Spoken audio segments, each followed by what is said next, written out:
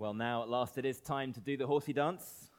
So let's open our eyes and our hearts and our belly buttons and whatever else the kids were exhorting us to open. And most of all, let's open up Galatians, page 975 in the church Bibles.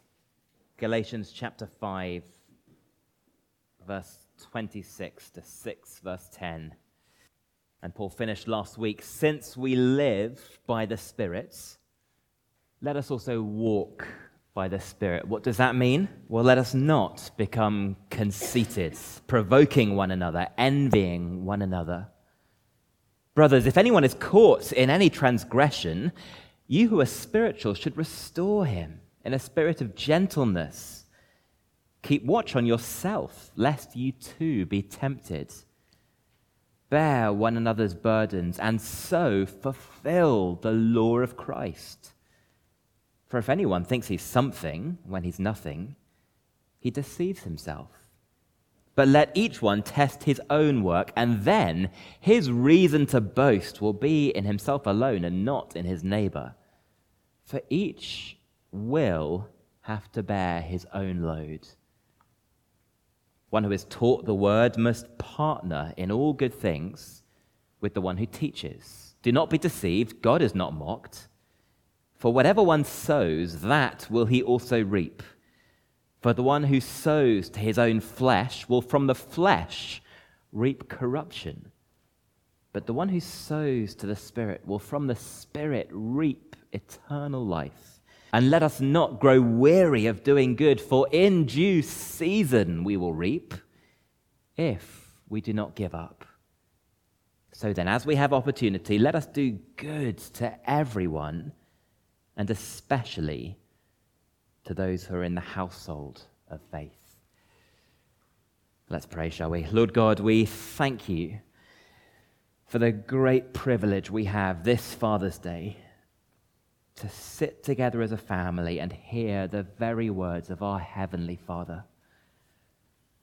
And so as we come under your words together now, would you shape us more and more by the cross of your Son, work in us through his Spirit of love for the good of your precious church. In Jesus' name, amen. Well, there's almost nothing in the world as precious to human beings as a true friend. You don't make many in a lifetime, do you? And the instinct to find companionship, a brother in arms, that runs deeper inside us than a knife can cut. It struck us again these last few weeks, even for the littlest kids who've never really known loneliness or sorrow. One thing can make them utterly grief-stricken, and it's simply saying goodbye to a friend, even someone they've squabbled with endlessly for 7 years. And if there's anything at all human beings fear more than death itself, surely it's dying alone, dying unloved. Isn't that true? People often mock Nelson's last words as he lay below deck, shot through the spine. "Kiss me, Hardy," he said to his friend. And it sounds so quaint now, doesn't it? I suppose you think it's just the sort of thing an Englishman would say, those silly Englishmen. Except, isn't it exactly what we'd all want? The tenderness of someone who loves us in that moment. God seems to have designed us as creatures who need one another. But if you ask us what gift you most wish God would give you right now to keep you walking with Christ, I wonder how many of us would ask for a good friend. I think what Galatians 6 reveals is possibly the single most underrated and unacknowledged spiritual gift that God has to give. It's not the gift of tongues or prophecy or any of the things we get all excited about. No, the spiritual gift which God most treasures, and we today often seem most ambivalent to, is the church. Brothers and sisters who walk alongside us. Well, as we head towards the end of this letter, Paul has been helping this church, who he loves so deeply, to search for a real answer to the problem of their flesh, their corrupted and selfish natures. He began by showing them that the real Christian life is a life of freedom. Chapter 5, verse 1, freedom from guilt and despair and from that legalistic burden of religion. But the one thing his gospel doesn't mean yet is freedom from our struggles. In fact, it's quite the opposite. Last time we saw that it was actually Paul's gospel which takes sin and God's law most seriously. Legalism looks for easy answers now, but Paul's gospel is all about patient hope in a real solution. Not one we achieve ourselves, but chapter 5, verse 5, one we have to wait for, and wait with real patience. It's a gospel all about deliverance from this entire evil age. That's the phrase he began his letter with. And so no quick religious fix in this age is going to fix our struggles for us. In fact, what we're shown in chapter 5 is that when the Spirit of Jesus takes possession of a person, if anything, he pours petrol on our conflict with the flesh. The battle gets harder, the fight becomes more intense. That is simply what life in this age for a disciple of Jesus is going to feel like. It's a life, verse 25, of walking in step with Jesus' Spirit, a spirit of true love and self-denial.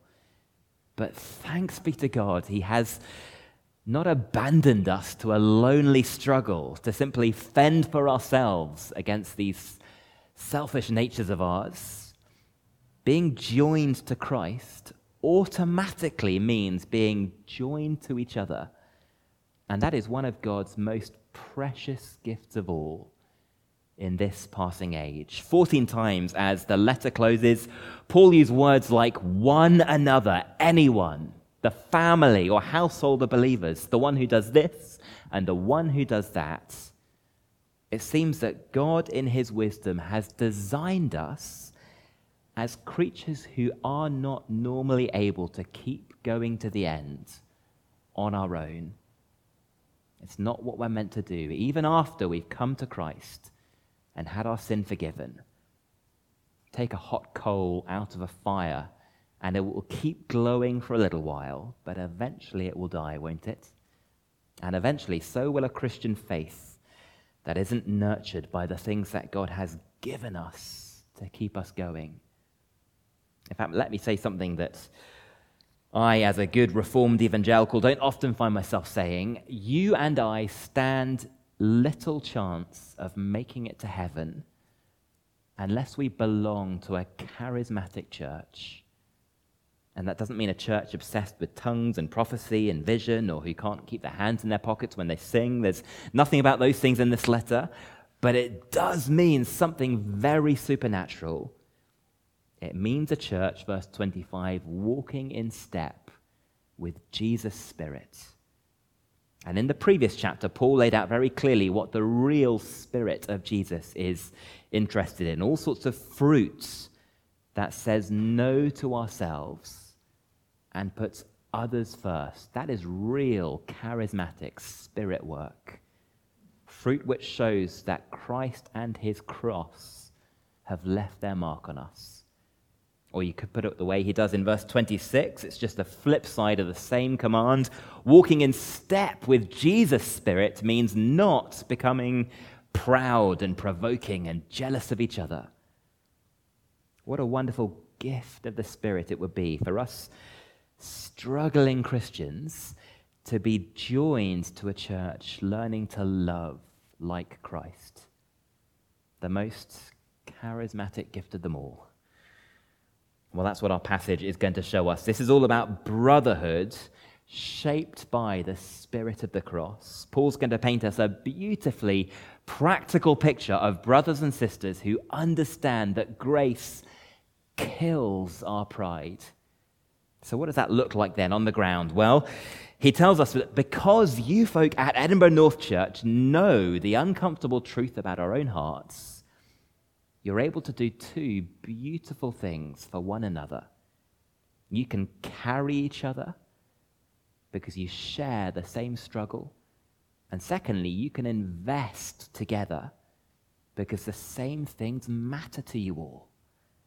So firstly, from verse 26 through to chapter 6, verse 5, brothers carry each other through a shared struggle. It's a paragraph all about how broken people look after each other, isn't it? But Paul's focus isn't on the one who knows he's messed up and fallen into sin. He's interested in how the rest of us behave when that happens. Brothers and sisters, if anyone is caught in a sin, you who are spiritual or who live by the Spirit should restore that person in a spirit of gentleness. If you've ever found yourself swallowed up by behavior that's crept up on you, destroying behavior, well, don't you think that word Paul uses in verse 1 is beautifully gracious? Restore. Every one of you has a room full of people here who ought to list in their primary calling your restoration. What is my calling? What has God given me to do with my life? Well, there's the children to disciple, a wife to love, a world to win for Christ, and there's that friend at church recovering from a difficult few years and a broken marriage. That is why God has put breath in my body.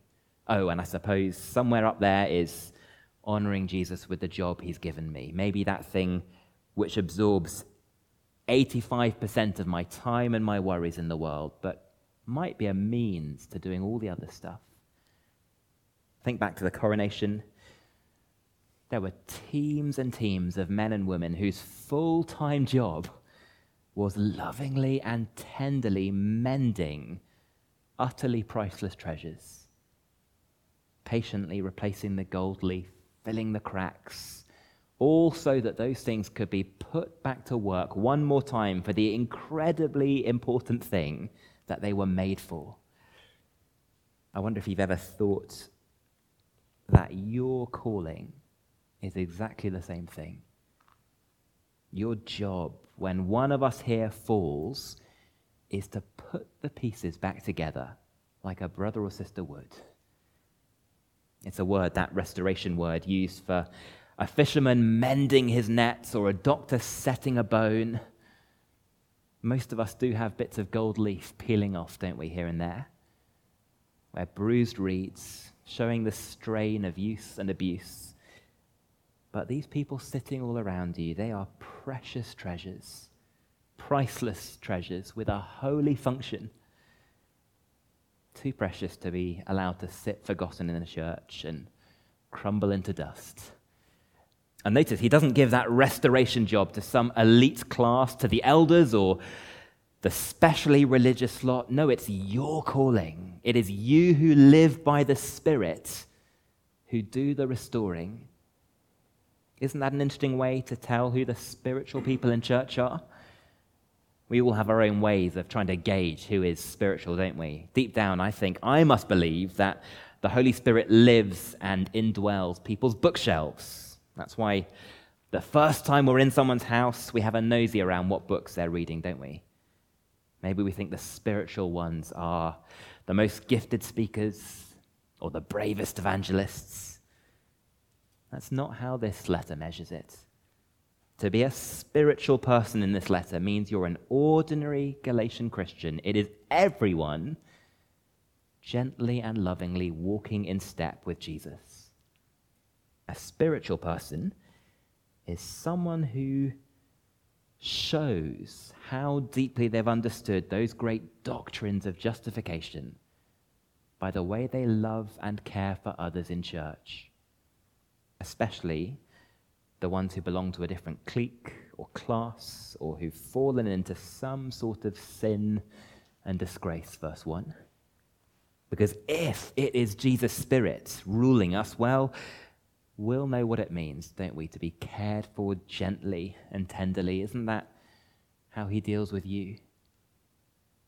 In tenderness he sought me, so weak and sick with sin, and on his shoulders brought me back into his house again. So if this is what those fruit of his Spirit look like when they're put to work in a church? Do we see them? Patience, kindness, gentleness. Surely Jesus' people ought to be the gentlest people on earth, because we know, don't we, exactly how low we can sink ourselves and how deeply he waded into the filth to come and get us. Now that flesh, that struggle, that might look a little different in me to the way it looks in you. I hope for your sakes it does. But it's always ugly. So surely we Christians know that struggle with the flesh is something we all share. There's nothing to hide here, is there? Or at least you think that we'd know. But there's one thing Paul worries about here which can stop us Christians being any earthly use for one another, and that is pride or conceit. Or as he puts it in verse 3, being self-deceived, thinking that that there's something different about me that means I would never fall as far as he or she has fallen. It's utterly graceless, isn't it? Christless. And the really ironic thing is that the Christian who thinks like that is actually in complete contempt of Jesus' law, even if that's the thing they've been building their whole identity on. Paul has had a lot to say about the law in this letter, hasn't he? But to a proud religious Galatian, the most offensive stuff is really the simple point he's making in these last 2 chapters. If you want to take God's law seriously, he's been saying, well, here's how. Not by burdening each other with rules and trying to perfect yourself with religion. No, you take the law seriously when you serve each other through love, gently restoring. That is what God's law was all about. Love for him, shown by loving each other, bearing each other's burdens. Verse 2. Getting your hands dirty for the sake of God's infinitely precious people. You see the trap then of religious pride, don't you? It's possible to talk all the talk about holiness, but utterly miss what God really wants to see in our lives. And what use is a graceless Christian in God's precious restoration project?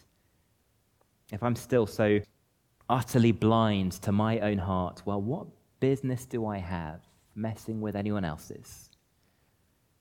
I wonder if you remember that story a few years ago now of an elderly Spanish lady who took it upon herself to restore a precious fresco on the wall of her local church. She barged in one night with her big bag full of paintbrushes, full of confidence in her own ability. And can you imagine the horror when people came to church next Sunday? For years and years, they'd stared up at a very faint but unmistakable Renaissance portrait of Jesus Christ. And suddenly, staring down at them from the old walls of the church was something looking suspiciously like a mutilated silverback gorilla. A little like the finger paintings my kids used to bring home from the nursery. What's that, darling? You're meant to ask all proudly. Is it a monkey or a baboon? No, Daddy, it's Jesus, of course. Can't you see? But she'd forgotten, this lady, what a tender job, what a delicate job restoration is. And so the more and more she'd worked at it, the less and less human it looked, the less and less Jesus-like. And the newspapers had a lot of fun with the story because, tragic though it was, at the end of the day, it was just a painting. But then we have to remember what God wants for his local church. He's making us into Jesus' image. And what a grotesque thing it would be if that image became a mockery like that Spanish fresco. I think that's what happens if the cross gets pushed aside by pride. So keep looking in the mirror, says Paul. Keep watch on yourselves and let each one of you test your own actions, verse 4. Don't measure yourself against your stumbling brother and let yourself feel all complacent, because there is one test coming which each one of us will have to face on our own. When we answer to the Lord Jesus, verse 5, It'll be for our own works and no one else's. Each will have to bear his own load in that day. And if there's any boasting to be done then, it'll be for what his Spirit has done for us and in us. No brother will be able to carry us through that judgment, only the Lord Jesus himself. And only if we remember that will we be able to carry each other here and now. I find that, yes, this little paragraph describes something that I desperately need from my fellow Christians, but it also tells me something I don't much want to hear myself.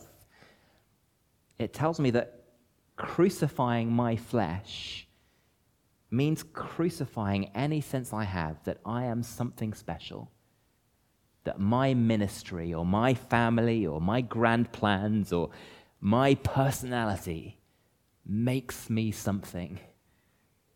We all want to believe we're special, don't we?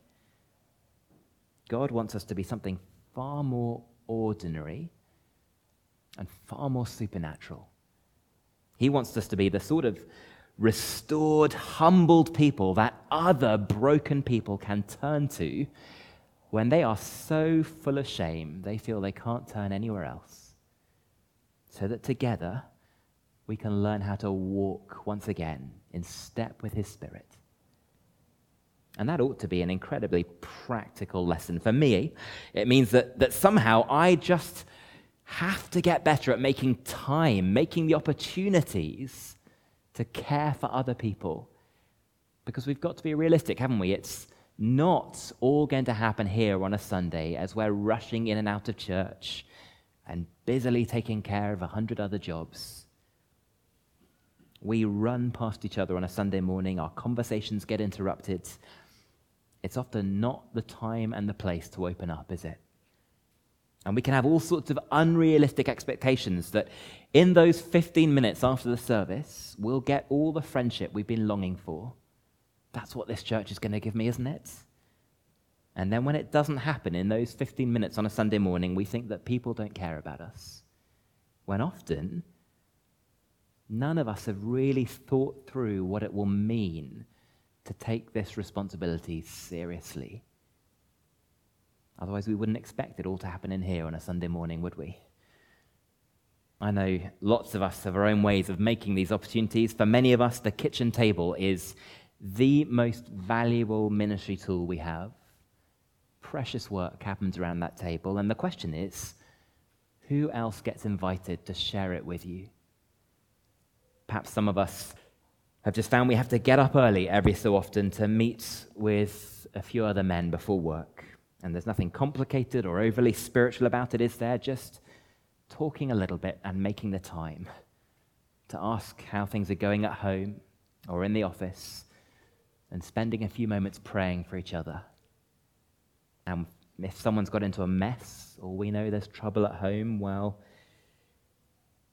he knows that we'll be there. Others will be there chasing him up, making sure he puts things right.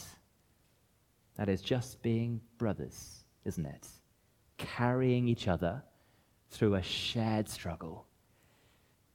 And secondly, more briefly, thankfully, we Christians have more in common than just our sinful natures, don't we? As a church, we all have a shared hope, a shared destiny, which means that the things we value now will be shaped by the future that we all share. Where we invest our time, our money, our efforts is going to be driven by whatever really matters to us all in the long term. And I think that is the message of verses 6 to 10. Brothers, invest together in a shared salvation. I wonder what on earth the link is between verse 6 and everything that Paul's been saying up till now. One who is taught the word must share or partner in all good things with the one who teaches. It seems like a bolt from the blue, doesn't it? A new topic there. Maybe it's just a bit of special pleading for the pastors' union about the cost of living crisis in Galatia. Or perhaps Paul has a reason for needling them a little bit about how much they value people who teach them the truth. This is written to a real local church somewhere, isn't it? And he's introduced this whole section, remember, with verse 26, let's not become conceited. And right after this verse, he's going to warn them a second time about being self-deceived and proud, the dangers involved in that. And so the question we have to ask ourselves is, what is the link between people who tend to be a bit proud and blind to themselves and people who don't really value Bible teaching? And you can work it out, can't you, that link? A proud Christian doesn't think he needs to hear uncomfortable truths. We know how things are done. We've got enough wisdom here at this church. We've been Christians a long time. We run successful businesses. We can import all of that into church. I'm glad we're the sort of church that preaches about that issue because people need to hear that. But of course, my situation's a bit more complicated. It doesn't really apply to me. God understands that. I don't think it's ultimately the pastor's pay that Paul is worrying about here. Partnering goes deeper than that, doesn't it? We partner with our ears, with our hearts. We trust that is happening right here, right now, as I'm speaking. Otherwise, I am just standing up here like an idiot, giving a pointless lecture. This is partnership. But isn't it so easy to fool ourselves into thinking that message is not really for me? And often if we do that, the money follows. Money does have an awkward way of showing up what we really value because it literally puts a number on it. I have a pastor friend who had to argue recently that his trainee minister needed a pay rise. He had kids to feed at home. He'd given up a career. His wife didn't have a very prosperous job. And it was a wealthy church with a proud history of truly valuing the Bible. And so my friend's suggestion was that if they truly valued training for expository ministry, then that minister in training ought to be on roughly the same package as a junior doctor training for his calling. Now, in a session full of doctors and lawyers, that suggestion went down like a bucket of cold sick. Why should a trainee pastor get the same as a trainee doctor? That is an interesting reaction, isn't it?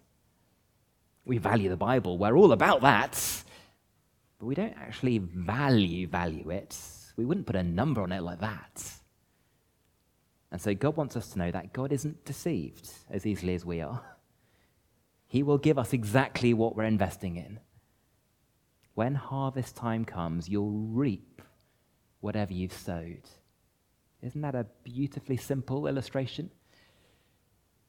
Some of you were organized enough to stick a bunch of potatoes into the ground earlier this year, and when August comes, it will be a bunch of potatoes that you pull out of the ground. Now, I am no gardening expert. In fact, it always seems like a miracle to me that anything grows in Scotland. But what sort of fool would I be to plant a bunch of shriveled up seed potatoes and expect a pineapple tree to pop up when summer comes around? And yet I'll spend a lifetime investing in my own sinful flesh, verse 8, living proudly and complacently, making 1,000 tiny selfish choices, putting myself above others at church. And at the end of it, I'll expect a healthy reward. I'll expect to look like Jesus. And yet at each little decision, I managed to convince myself that God was either too stupid or too indulgent to take any notice. I think the question that we're really being asked here is, which age matters to us most? My pension company produces all sorts of amazing graphs showing me what I'm most exposed to, what countries, what funds, what sectors. I wish it could show me what age I'm most exposed to. Where are we invested? Is it this age, the age of our flesh, or is it the age Christ has come to deliver us into? Invest in this age, sow to our selfish natures, and the rewards are instant. We will have whatever we want, or at least it will feel like it. We just have to remember that investments go down as well as up, and one day this whole age is going down, verse 8. It's heading towards death and decay. So is that really where we want to stake everything? The reward God gives us is eventually going to be the great giveaway of what we've truly cherished. If we cherish this age, we'll perish with this age. But if we keep going, verse 9, because what matters to us most is the world to come, the new creation, well, one day, at the proper time, something beautiful will grow, something eternal. And right now, we don't see much of it at all, do we, in our lives? Maybe just a little green shoot sticking out of the mud. That's what it's like with seeds, isn't it? It takes a lot of patience and trust to believe that you and I will grow into something beautiful. You stick this boring little seed into the ground. What an act of faith. But if you believe that that age is where the real value is, you'll plant those seeds in the ground and wait patiently and gently nurture whatever springs up. And notice, Paul immediately puts that into practical terms. What does it mean to sow to the Spirit and wait patiently for God's harvest? Well, verse 9, it means looking after each other again. Once again, that is what Christ's Spirit asks for, putting others before ourselves, just like Christ does. Doing good to everyone, verse 10, and especially to the people who are actually in our lives, to the church. By all means, give some extra to the food bank, but why not start by tithing, by giving to the Daily Bible Institute to feed the family you will actually spend eternity with? Sometimes it can seem a lot easier, can't it, to give our money to Oxfam than to love the prickly people who are close to us. The ones in our church family, verse 10, who's stumbling and struggling, we actually have to live with. But that's when it counts, isn't it? That is when it is most Jesus-like. That's when patience and kindness and gentleness and self-control make all the difference. Well, let's draw a little application together then. Every so often, we read the Bible, don't we? And we realize that God sees right through us. He knows exactly what I am. In fact, he knows it better than I do. He knows what I've deceived myself into thinking that I am. He knows just how much room and excuse I make for my flesh. He knows how little time and practical love I give to others. He knows how tight I am with my money. He knows what's in my bank account. He knows how much more I'd value a new watch or a new holiday or a new pair of shoes than a meal with a brother who needs a little encouragement this week. Just notice as we close that at no point in this paragraph does Paul talk directly about money. Doing good to all will be very costly, won't it? But Paul seems to think of that cost in a different way to me.